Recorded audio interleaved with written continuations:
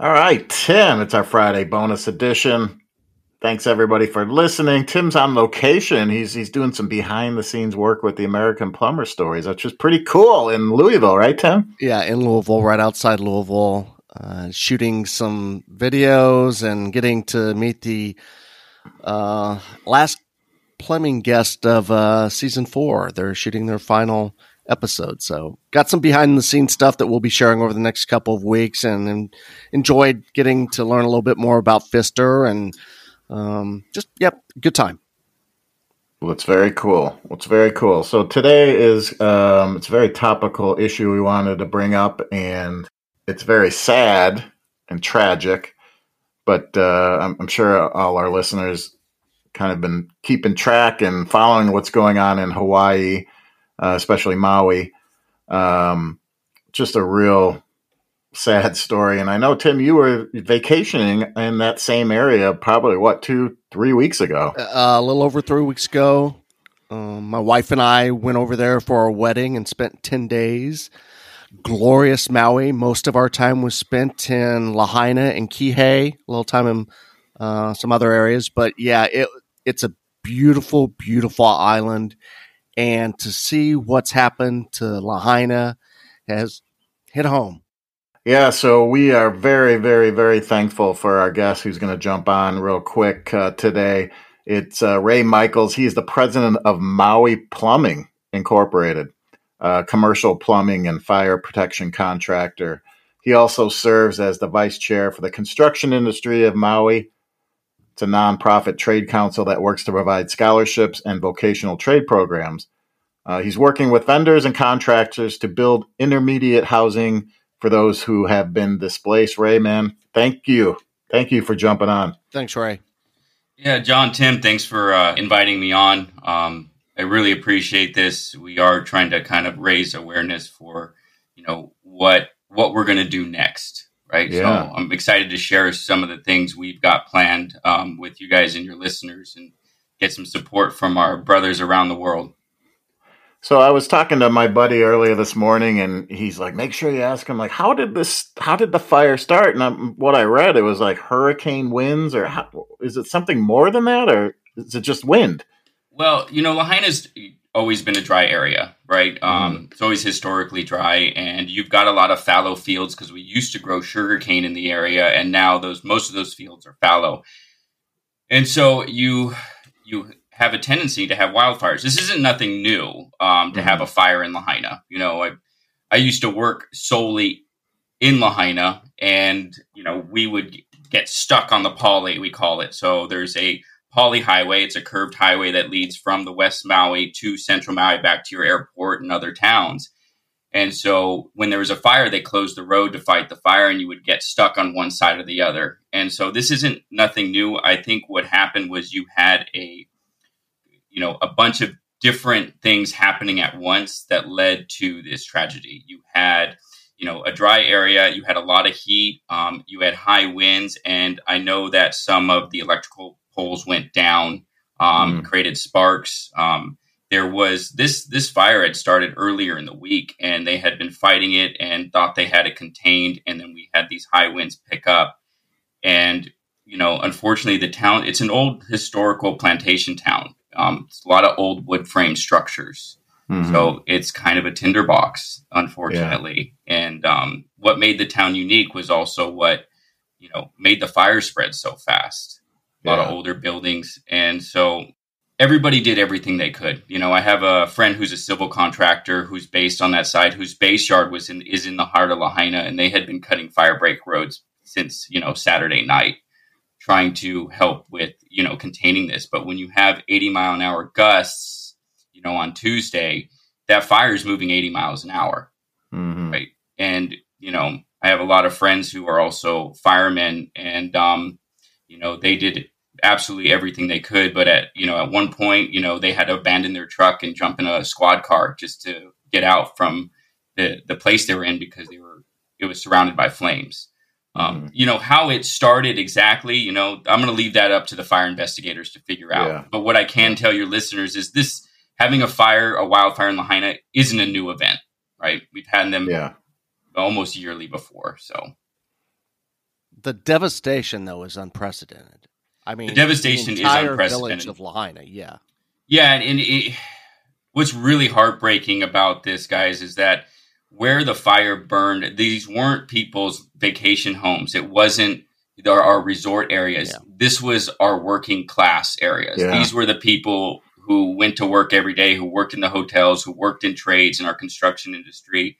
And a lot of these homes that burned were generational homes, right? These sometimes third, fourth generation from the plantation days, living in this home. And sometimes because of we're about 5,000 housing units short on the island, right? And, we have a housing crisis here.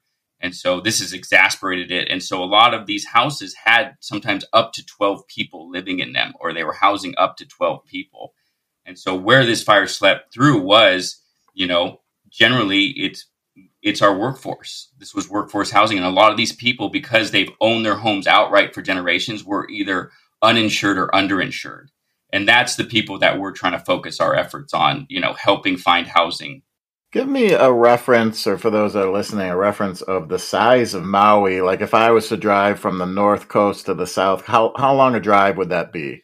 So where I live, my home is on the North Shore in Haiku, and it's on the more northeastern part of the island. Lahaina is southwest. So from my home to Lahaina town is about an hour drive. Okay.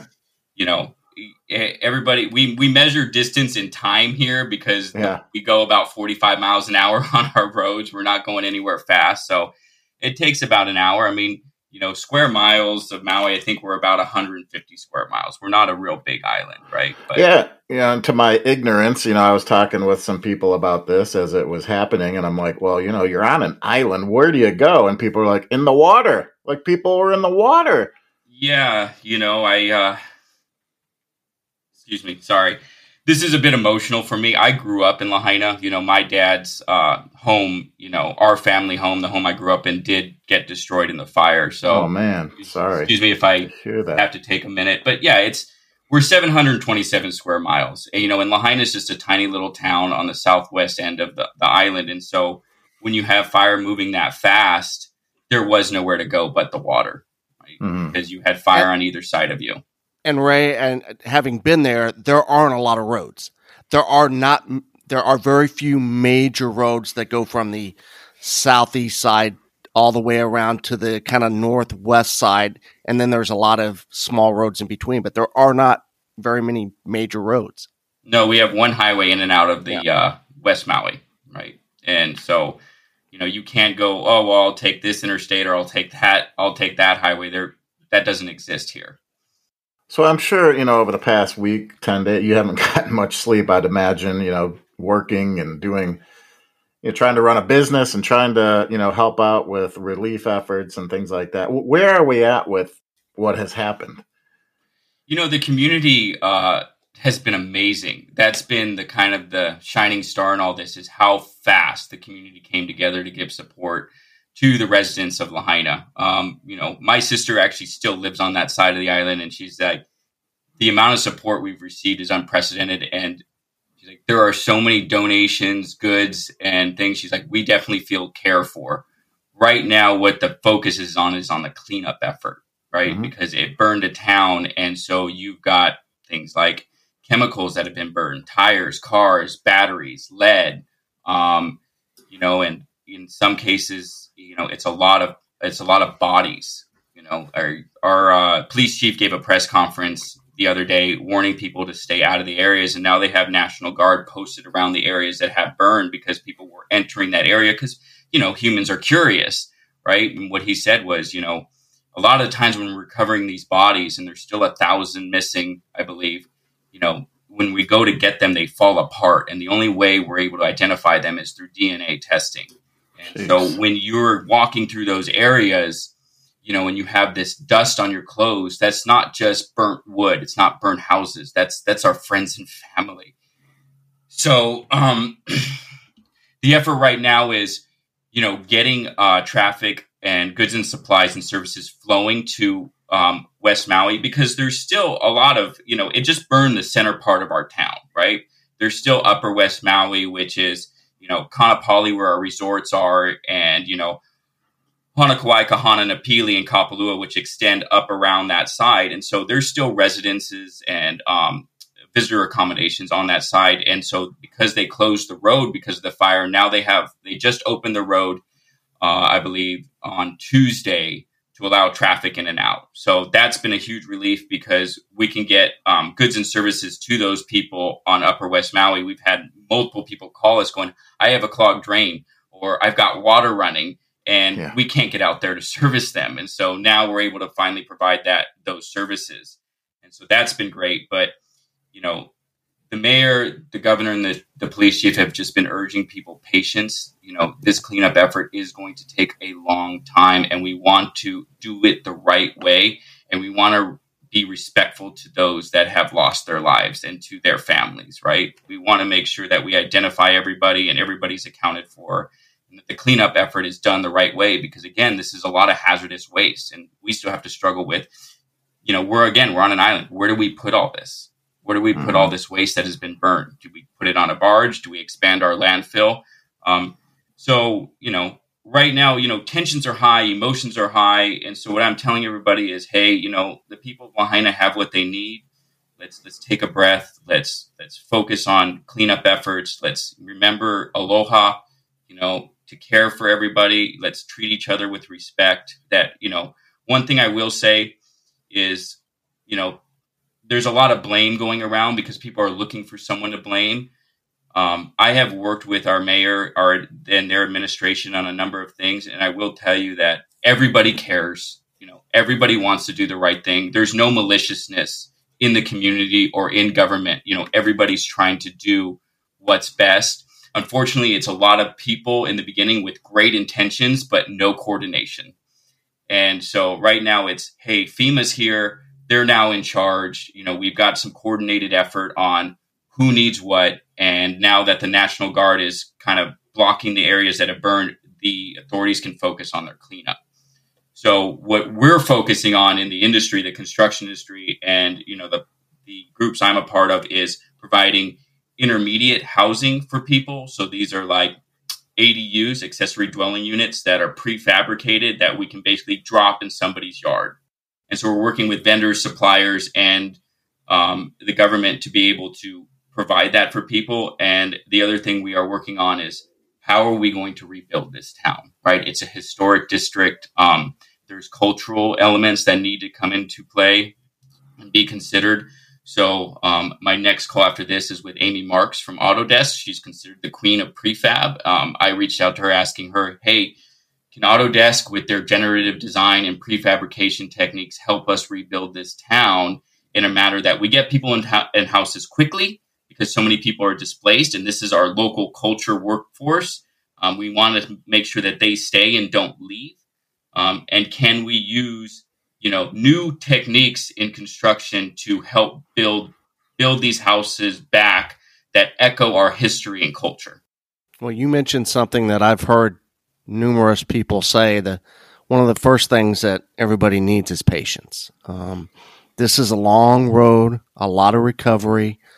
It's going to take a generation to probably build back up a lot of what was lost in 10 days ago. So I applaud you for all you're doing. It's a gorgeous area. The last thing anybody needs there right now, though, is tourists running around trying to see Lahaina town. But so long-term, I'm curious, Ray, long-term investment beyond, some of us on the mainland that have given money or want to give money. What are some of the long-term investments that you're starting to talk about, your colleagues in the construction industry, beyond what the short-term needs are? Long-term is, I'm working with the Hawaii Community Foundation, and they've been around a while, and they help provide scholarships, grants, and things like building affordable housing. That's who we're generally supporting. And then there's a new foundation called the Makai Foundation, and their sole purpose is on rebuilding Maui, right? That's their sole purpose. And a lot of the people that started this foundation I know personally, and they come from Maui. They are personally invested in rebuilding this town. and they have a lot of great support, and they are looking strictly for private donations. The thing about federal grants, it always comes with strings attached. So we, with the Hawaii Community Foundation and the Mackay Foundation, they are relying solely on donations to help fund building housing for people who were uninsured or underinsured. And so that's our long-term goal, to make sure that those people stay on Maui, have a house, and, can provide for their families. The other thing I'd like to mention is, we get a lot of celebrities and social media influencers saying Maui's closed, don't come to Maui. I find that really irresponsible. And quite frankly, so do a lot of government, our mayor and our governor, because it's our only source of income, right? We have 60 people in my company, and we laid off 2/3 of our staff because work just slowed down because we rely on tourism. And when you're telling people don't come, yes, one of our major hubs of, tourist accommodation was affected, but the rest of the island is fine. And so the mayor did a press conference yesterday and said, Maui is open. And we all kind of breathed a sigh of relief because we want tourists to come. We want you to come here and stay in our hotels and use our goods and services, because this is how we all survive, right? This is our only export is our looks. So, I am encouraging people like, hey, if you were planning to come to Maui on vacation and now you're not sure about it, please come. I mean, you can't go to Lahaina, but, you can stay in Wailea and Kihei, and there's plenty of visitor accommodations there. Please come. Just be respectful and be patient with people. We already have a workforce shortage. And so and people's emotions are high. So when you do come, just, please be humble, respectful of the community and its people. But we would like it if people did return, our visitors would return to the island. So, short term, cleanup efforts, medium to, intermediate term is intermediate prefab modular housing, long term, and please return our visitors returning. And then long term is making sure that we rebuild this community that with elements that echo our history and culture, right? We don't want it to, one of the fears that a lot of people in Lahaina community, when we were talking was we don't want it to look gentrified, rebuilt. And it looks, looks, all due respect to those that live in the area, but it kind of looks like a new version of Orange County, and what a lot of people are concerned about because it's a struggle to live out here. The cost of living is high. There's not a lot of housing. And what we don't want to see is a lot of our local residents leave, right? And then developers coming in and buying out swaths of land. Everybody's got the name BlackRock in their head because they don't want to see BlackRock coming in and buying huge swaths of land and then redeveloping it to suit their own purpose. Mm-hmm. So, our goal is making sure our workforce stays here, making sure that the people who come from Hawaii and come from Maui, remain on Maui, and we need to provide housing for those people. So what can our listeners do right now? Is there anything they can do? Is there any, like you mentioned, some private donations? Is there a website that has been set up? What can we do? Yeah, Mackay.org, and that's MAKAI.org. They are focused on rebuilding Maui. They have a donation available. They're a 501c3, so all donations are tax deductible. I think they're going to do a great job helping. A lot of people, plumbers actually have reached out to me through our Instagram page saying, hey, do you need help? I'm happy to come over there for some months and, help you guys rebuild this. That means the world to us, but we're not there yet. This is a marathon, not a sprint, right? Mm-hmm. And we're at level 0.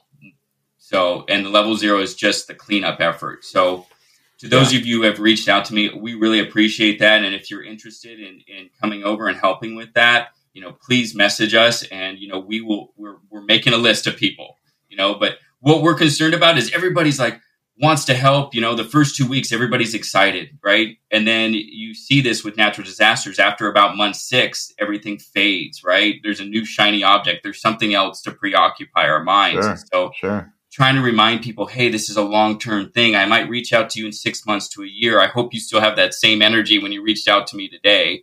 And so just reminding people hey, keep us in your thoughts. If you can donate, do.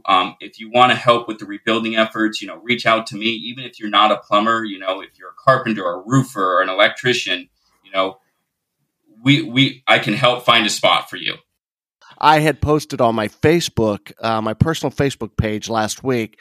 HawaiiCommunityFoundation.org is the other organization that you mentioned earlier, Ray. They're doing a Maui Strong Fund that I've heard about on news and stuff. So if you can't get over there to help later on, send some money.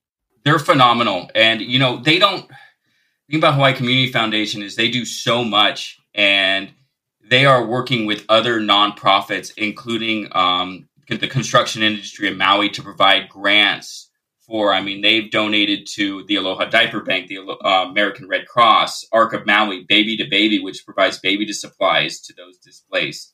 Overall, they've dispersed over, I think, $2 million worth of grants to other nonprofits. So if you're looking for kind of a general pool to throw your money into, I can't say enough good things about Hawaii Community Foundation. They're phenomenal. Well, I will say something though. You mentioned earlier the community themselves, how they managed to create these pod units all over the town was incredible. Really, the first 4 or 5 days you guys were on your own, it looked like, and you guys did a hell of a good job trying to combat all of the issues that were going on. Yeah, it was, everybody was incredibly saddened, by this event.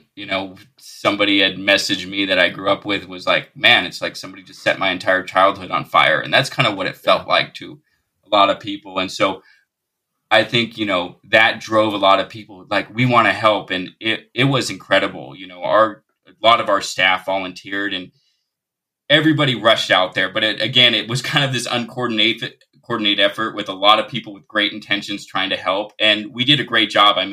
Couldn't get through on the road. So people with boats were bringing stuff in, around the coast and using private boat ramps. And the amount of generators that were donated by so many people, it was so helpful in dealing with this situation of how fast and how helpful everybody was. And not just in our little island community, but from around the world.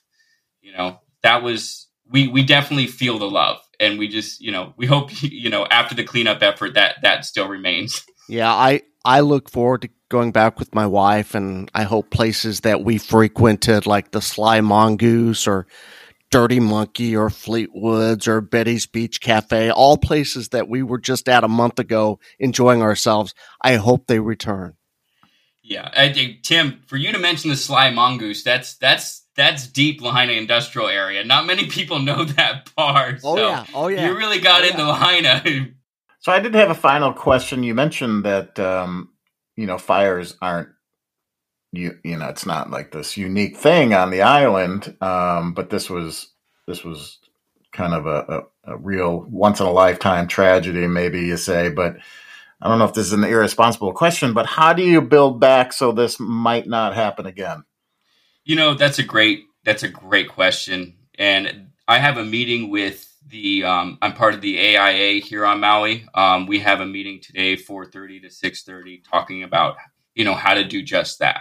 How are we going to, we learned our lesson, how are we going to rebuild the town so that, it's not susceptible to another one of these events? Yeah. I think, unfortunately, people have asked me, my father-in-law was Cal Fire. He was a captain for California Fire and did wildfires. That's what he did. He led work crews of convicts to go cut fire break roads. So, he asked me, he's like, why, he was asking me all these questions of why we don't do this and why we don't do that. Why don't we do more hardscaping? And, I don't have a good answer for that other than that, we live in paradise, so we're somewhat apathetic to certain things. One of the things is we don't do a lot of preventative maintenance, and people from the Midwest always kind of balk at that because if you don't do preventative maintenance and you live in somewhere it freezes, things don't work, right? Well, that doesn't happen here. We don't have inclement weather, so I can't answer. I don't have a good answer for that, but I do know that if people are hyper aware that we have to build it differently. We have to build our infrastructure differently so that it's not susceptible to another one of these events. Well, I know that just meeting you over the past 25 minutes and talking with you, I think the island is in good hands with how you're going to do that. Well, we have a great community, and one thing is that we all love our community, and that's what's been the most heartbreaking thing is that, this hometown of ours, it wasn't the hometown that you looked to escape from growing up, right? It was almost like winning the lottery, getting to grow up there. And so when you've had this happen, it's so tragic that, but people love our community. So I think we are in good hands with just the people we have here and with all the support we have from our brothers and sisters around the world. And I can't thank, your listeners and the people who have reached out to us on social media enough. We've received so much love and support, and I can't thank them enough for that. I hope that you mentioned earlier Paradise, and maybe you look at Paradise, California from the fires back in 2018 to learn a little bit from there. And maybe there are some ways that you learned from that tragedy from 2018 moving forward. Yeah, I think we'll take a lot of those principles and apply them to our geographic area.